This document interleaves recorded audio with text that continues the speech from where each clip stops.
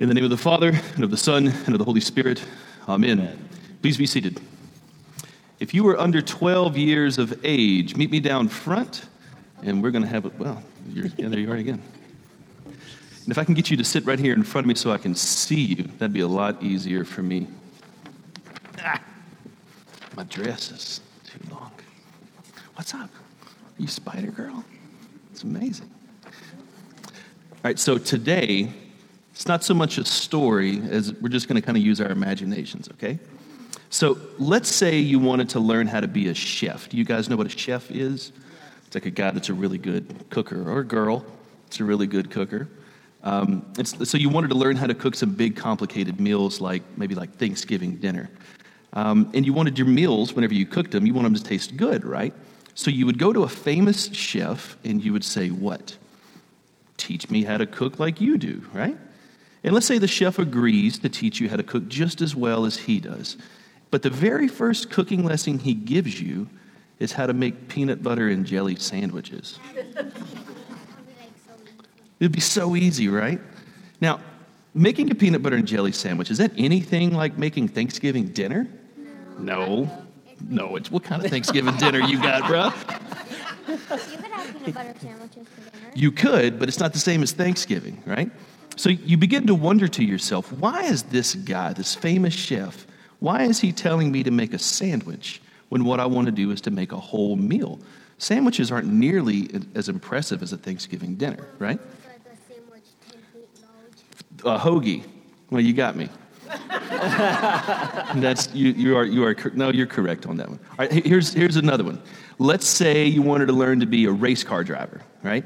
And so you want to learn how to drive a car like 200 miles an hour, really, really fast. And you want to learn to be the best race car driver there is. So you go to a famous race car driver and you say, teach me how to drive as good as you do. But the very first driving lesson that he gives you, it isn't even in a car, right? The very first, no, you can't read this. It's not what it says. The very first lesson that you get about driving is actually from a book. See, you thought the B was bike. I didn't read it. So he hands you a book, and instead of learning how to drive a car, you're learning about blinkers and windshield wipers and boring stuff like that. Is reading a book about boring car stuff the same thing as driving a race car? No, It is not. You learn the parts of the car. You do. But books and cars aren't the same thing. Can you drive a book to work? No, you cannot. I'd like to. Can you read a goodnight car story? Nope, you cannot. So you wonder to yourself, why is this famous race car driver making me read a book when what I want to do is drive a car? Now, let me say this. Do you know that most of the time that you have to learn small things before you can learn big ones? Did you know that? Before you can do really, really complicated things, you have to learn how to do some simple ones. So here's an example. So before I learned how to swim, I had to learn how to hold my breath underwater. You ever been to swim class? Yes. Right. So like before they teach you how to swim and go off the diving board, what do they say? Like, put your face in the water. That's simple, right? Now, can you guys think of another example where you learned how to do something that was kind of tough, but before you learned how to do it, you had to learn how to do something really simple? Yes. What? Schoolwork. Schoolwork. You start at pre-K, then you go. Right. So you have to learn how to write, but then you have to learn how to, like, what the letters are before you can even write, right? But writing a story isn't the same thing as learning how to write the letter A. It's not. But you have to learn how to do the simple things. You have to appreciate the simple things before you can really do the complicated ones. So here's what your homework for this morning is. So in my sermon today, I'm going to talk about doing really simple things first before you can do more complicated ones, okay? And I want you to listen really closely for when that happens, all right? Think you can do that? We're good? Now, go learn how to drive a race car and fix a salad while you're doing it. That's the lesson. Give them a round of applause, guys. I would like to, but okay.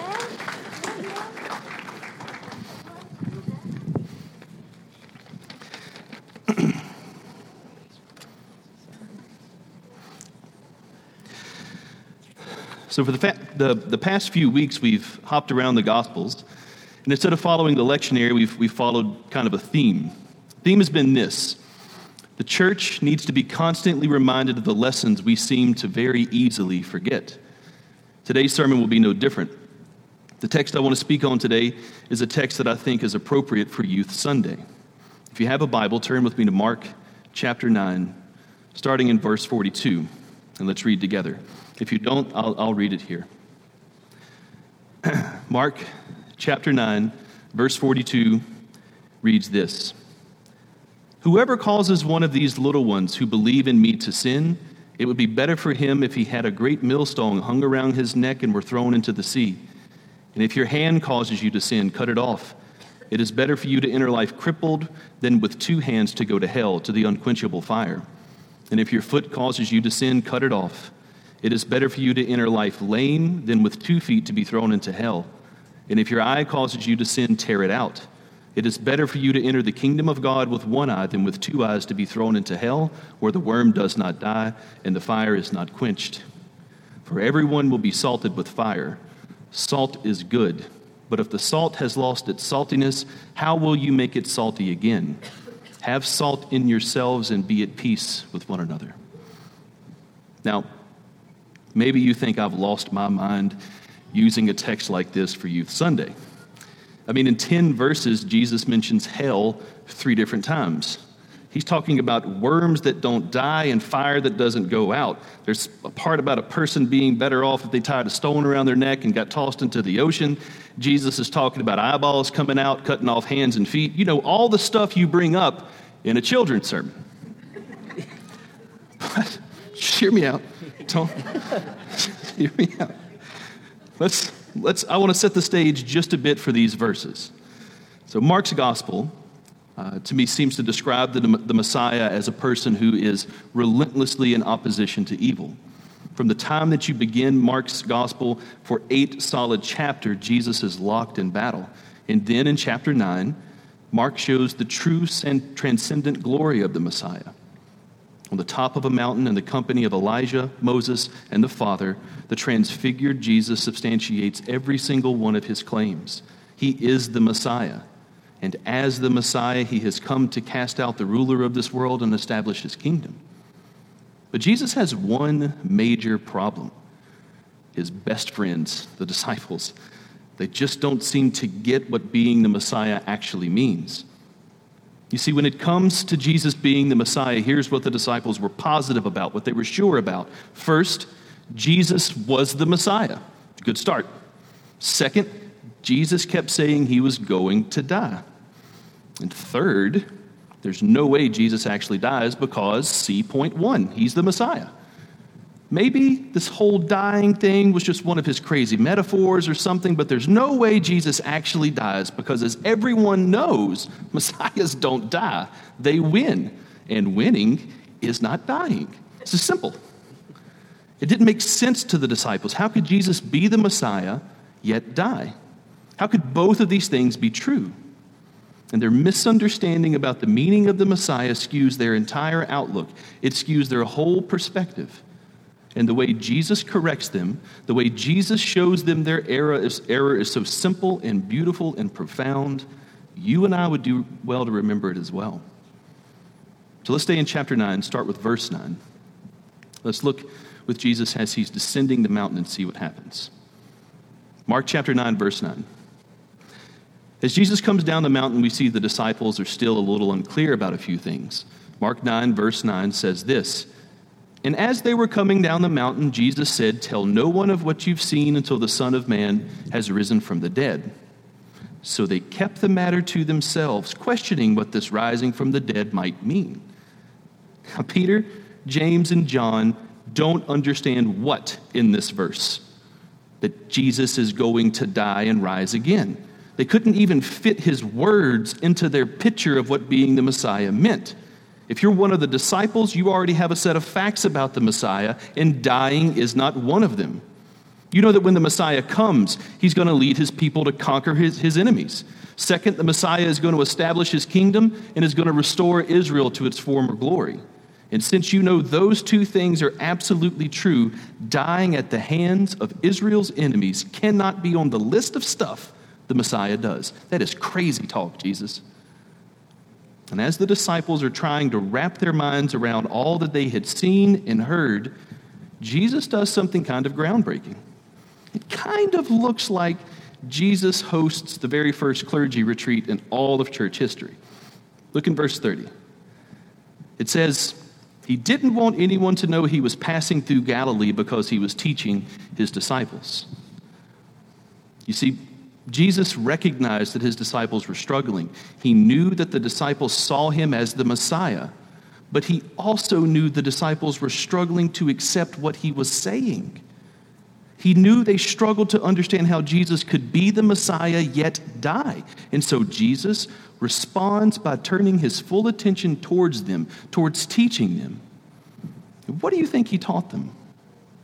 Verse 31. The Son of Man is going to be delivered into the hands of men. They will kill him, and after 3 days he will rise again. Jesus retreats into the wilderness with his disciples, and he makes it clear he was God's Messiah, and he was going to die. He left no room for someone to call him the Messiah, but deny that his death was coming. And if the disciples were to call Jesus Messiah, if they were to be his followers, they needed to toss out what they thought they knew and instead listen to his words. Verse 32 shows how the disciples respond to this. It says, but they did not understand what he meant and were afraid to ask him about it. The disciples were confused and full of questions, but they just sat there and they said nothing. They still didn't understand what Jesus meant, still not sure what he was saying, and now they just quit asking questions altogether. They stopped trying to reconcile Jesus' teaching about his death and what they thought they knew about the Messiah. Now, why? Why would you do this? Why stop asking questions about the Messiah to the Messiah? Well, Jesus is saying the disciples need a radical change, and that can be difficult. That can be even scary. So it seems to me the disciples stop asking questions because they can't ask a question that gives them the answer that makes them feel comfortable. Jesus won't give them the answer they want, so they say nothing. And as we move into verse 33, you can see what the fruit of a hardened heart looks like in full bloom. Jesus and his disciples, they're on the way to Capernaum, and the disciples are arguing over this really, really important issue. Basically, the issue was this: which one of them was the best? I'm not making this up. Now, why on earth are these guys arguing about this nonsense? Well, the disciples knew that Jesus would be crowned king in Jerusalem. They had that on lockdown. They knew that. Positive that the Messiah would take his throne and establish his kingdom. And of course, that meant when he was king, the disciples would be his right-hand man, his royal assistants. They would play a very integral role in the kingly court of Jesus.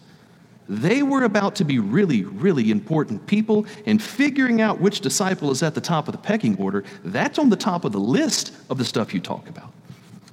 The disciples are convinced that Jesus is going to Jerusalem to be crowned, convinced that the Messiah's right-hand men would afford them social status, and so they argue and yet fail to hear the words of Jesus. And the words of Jesus, the truth was this: the crown that awaits Jesus in Jerusalem was made of thorns, not of gold. The exaltation, the lifting up of Jesus in Jerusalem would not be on a throne, but a cross. The disciples still don't get it, and now they seem to be drifting even further away. So how does Jesus address this level of arrogance, this level of willful blindness? Well, Jesus, as he is prone to do, goes to the heart of the issue. Who will be the greatest, you ask? Look in verse 35. And he said to them, if anyone would be first, he must be last of all and servant of all. Jesus says, you want to know who's going to be the greatest in my kingdom? Certainly not the one who's clamoring for power. No, the greatest in my kingdom is the least and the servant of everyone. That person's the greatest.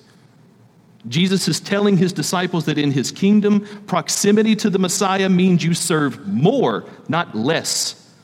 Being a right-hand man of Jesus doesn't mean that you're weighted on hand and foot. It means that you attend to the needs of others. And in one of the greatest object lessons in Scripture, Jesus says this in verse 36. And he took a child and put him in the midst of them. And taking in his arms, he said to them, whoever receives one such child in my name receives me. And whoever receives me receives not just me, but he who sent me. Now maybe you're thinking, well, that's a very cute story. But how does this address the disciples? How does this object lesson say anything to them? Well, for the most part, children were at the very bottom rung of the social ladder. They have no status, no power, no money, no experience. But Jesus says that when you welcome someone like that, someone like a little child in his name, when you welcome someone with no social status or prestige, in that moment, you are actually welcoming him. In the kingdom of Jesus, you don't find access to the king because you know the biggest power players. You don't gain access to the king because you rub shoulders with the rich and famous. No, in Jesus' kingdom, if you want to see the king, if you want an audience with divine majesty, then in the name of Jesus, go and serve the unimportant. Go and serve those who afford you absolutely nothing. And by doing so, then you find yourself in the presence of the king himself. In the kingdom of Jesus, your social position has nothing to do with your access to the Messiah or to his Father. The king will see anyone who comes in his name. Anyone who receives another in his name, regardless of their wealth or power, is a right-hand man of Jesus and a divine ambassador of his kingdom. This means there is no such thing as a power broker in the kingdom of Jesus. You will not find yourself in the presence of the king if you're worried about the prestige of those around you. There is no manipulation. There are no power moves in the kingdom of Jesus. No, there are only servants. There are only those who serve the least, the downtrodden, the unimportant. And by serving the lowest of the low, you serve the king himself. Now, maybe that sounds beautiful to you, but don't miss this part. This would have devastated the disciples. They were hoping that their nearness to Jesus would give them some social perks, give them some level of control or say-so in his kingdom. And Jesus, with a child sitting in his lap, absolutely shatters their expectations. Jesus tells his disciples in no uncertain terms, his kingdom is much different than they thought. Chapter after chapter, he is screaming at them. They are in the middle of a war between darkness and light, between his kingdom and the kingdom of the world, and the disciples still aren't seeing it. Jesus tries to lift their eyes above their normal social concerns about position and power and all of that stuff. These things are keeping them from seeing the kingdom as it is. And Jesus makes clear to the disciples, they can't afford to be on the wrong side of this conflict. They have to repent and be reoriented, or they fail to do so, or if they fail to do so, they face utter ruin. They face absolute destruction. And so Jesus reminds the disciples of just how much is on the line. He reminds them with these words, starting in verse 43. And if your hand causes you to sin, cut it off. It is better for you to enter life crippled than with 2 hands and go to hell, to the unquenchable fire. And if your foot causes you to sin, cut it off. It is better for you to enter life lame than with 2 feet and be thrown in hell. If your eye causes you to sin, tear it out. It is better for you to enter the kingdom of God with 1 eye than with 2 eyes and be thrown into hell, where the worm does not die and the fire is not quenched. This description contains some of the most graphic language in the entire Bible. It's truly shocking language. But it's shocking for a good reason. Jesus describes the outcome of those who reject him, of those who refuse his life, and that outcome is inconceivably terrible. Even mentioning the word hell brings to mind the worst images we can conjure. For most of us, there's medieval art or pop culture references have shaped those images. Famous paintings like maybe Dante's Inferno or something like that is stuck in your mind. But the disciples, they didn't have medieval art to influence their thoughts. No, they had different images. And in my opinion, these images are worse. You see, the word hell in this passage is the translation of the Greek word Gehenna. Gehenna was actually the name of a valley just on the south side of Jerusalem. And in the time of the disciples, it was an actual garbage dump. And yeah, that's bad enough. But it wasn't just a filthy place.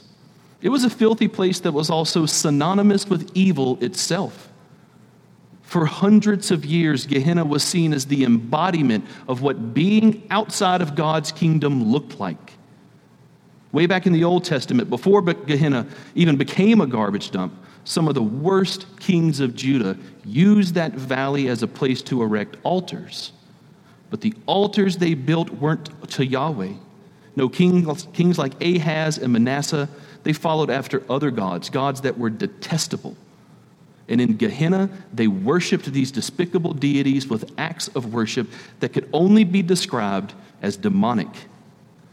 These kings of Judah, the grandsons of King David himself, would worship these gods in the valley of Gehenna by sacrificing their own children in fire. This was a place of deep, deep darkness, demonic darkness, a place of shame and contempt for the Jewish people. And it had been for close to 1,000 years before it became a garbage dump. And now, Jesus directs the disciples' attention toward this smoldering garbage heap, and he tells them his kingdom is breaking into this world, and if they stand against it, if they side against him, they risk total and utter ruin. Absolute ruin like Gehenna. And anything would be better than that. Even if you had to pluck out an eye or cut off a hand or a foot, anything that diverts your course from that smoldering garbage dump must be considered. And this is where you and I have to stop and take inventory. Are we like the disciples? Is Jesus constantly talking to us and we are constantly refusing to listen, refusing to consider what he's saying? Are we focused on our own power, our own prestige, acting as if our position in the kingdom is more important than the kingdom itself? Do you see the church of Jesus serving the least among us? Are we serving our children because we truly believe that when we encounter them, we encounter the King himself? Or are we sitting on the sidelines because serving the least among us is just a little too messy? Do we find ourselves serving those who may provide us an opportunity in the future? Do we serve because it makes us feel good, makes us look good? Are we like that?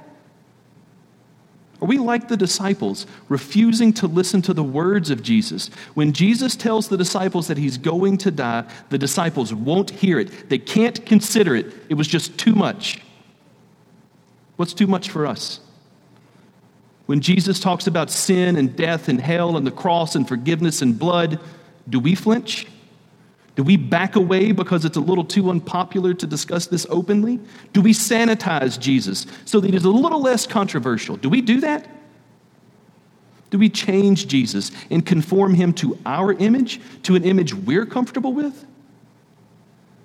Do we believe Jesus is being serious when he says, "Whoever receives one such in my name receives me, and whoever receives me receives not just me, but he who sent me"? If we do believe that, if we are in the kingdom of Jesus, then we believe that our goal is a cross. Our expectation is death. Our hope is not in the power or our abilities. Our hope is in nothing less than Jesus Christ himself. C.S. Lewis put it this way when talking about the normal struggles of life and the spiritual expectations of Christ. He said this: "Keep back nothing. Nothing that you have not given away will ever really be yours. Nothing in you that has not died will ever be raised from the dead. If you look for yourself, you will find in the long run only hatred and loneliness, despair, rage, ruin, and decay. But look for Christ and you will find him, and with him, everything else thrown in." I pray that our hearts are tender before the Lord. I pray that we hear what he says. Like the disciples, he knows exactly where we struggle, where we aren't in line with his kingdom, and he loves us still.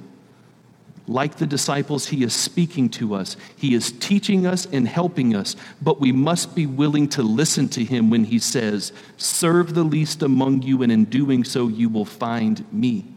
We must be willing to listen to him. His kingdom is open to you. It is open to everyone, open to all who will come and receive his life. And for as severe as the consequences may be of not being in it, I praise God that his kingdom is open to us yet. Praise God. Praise the King. Amen.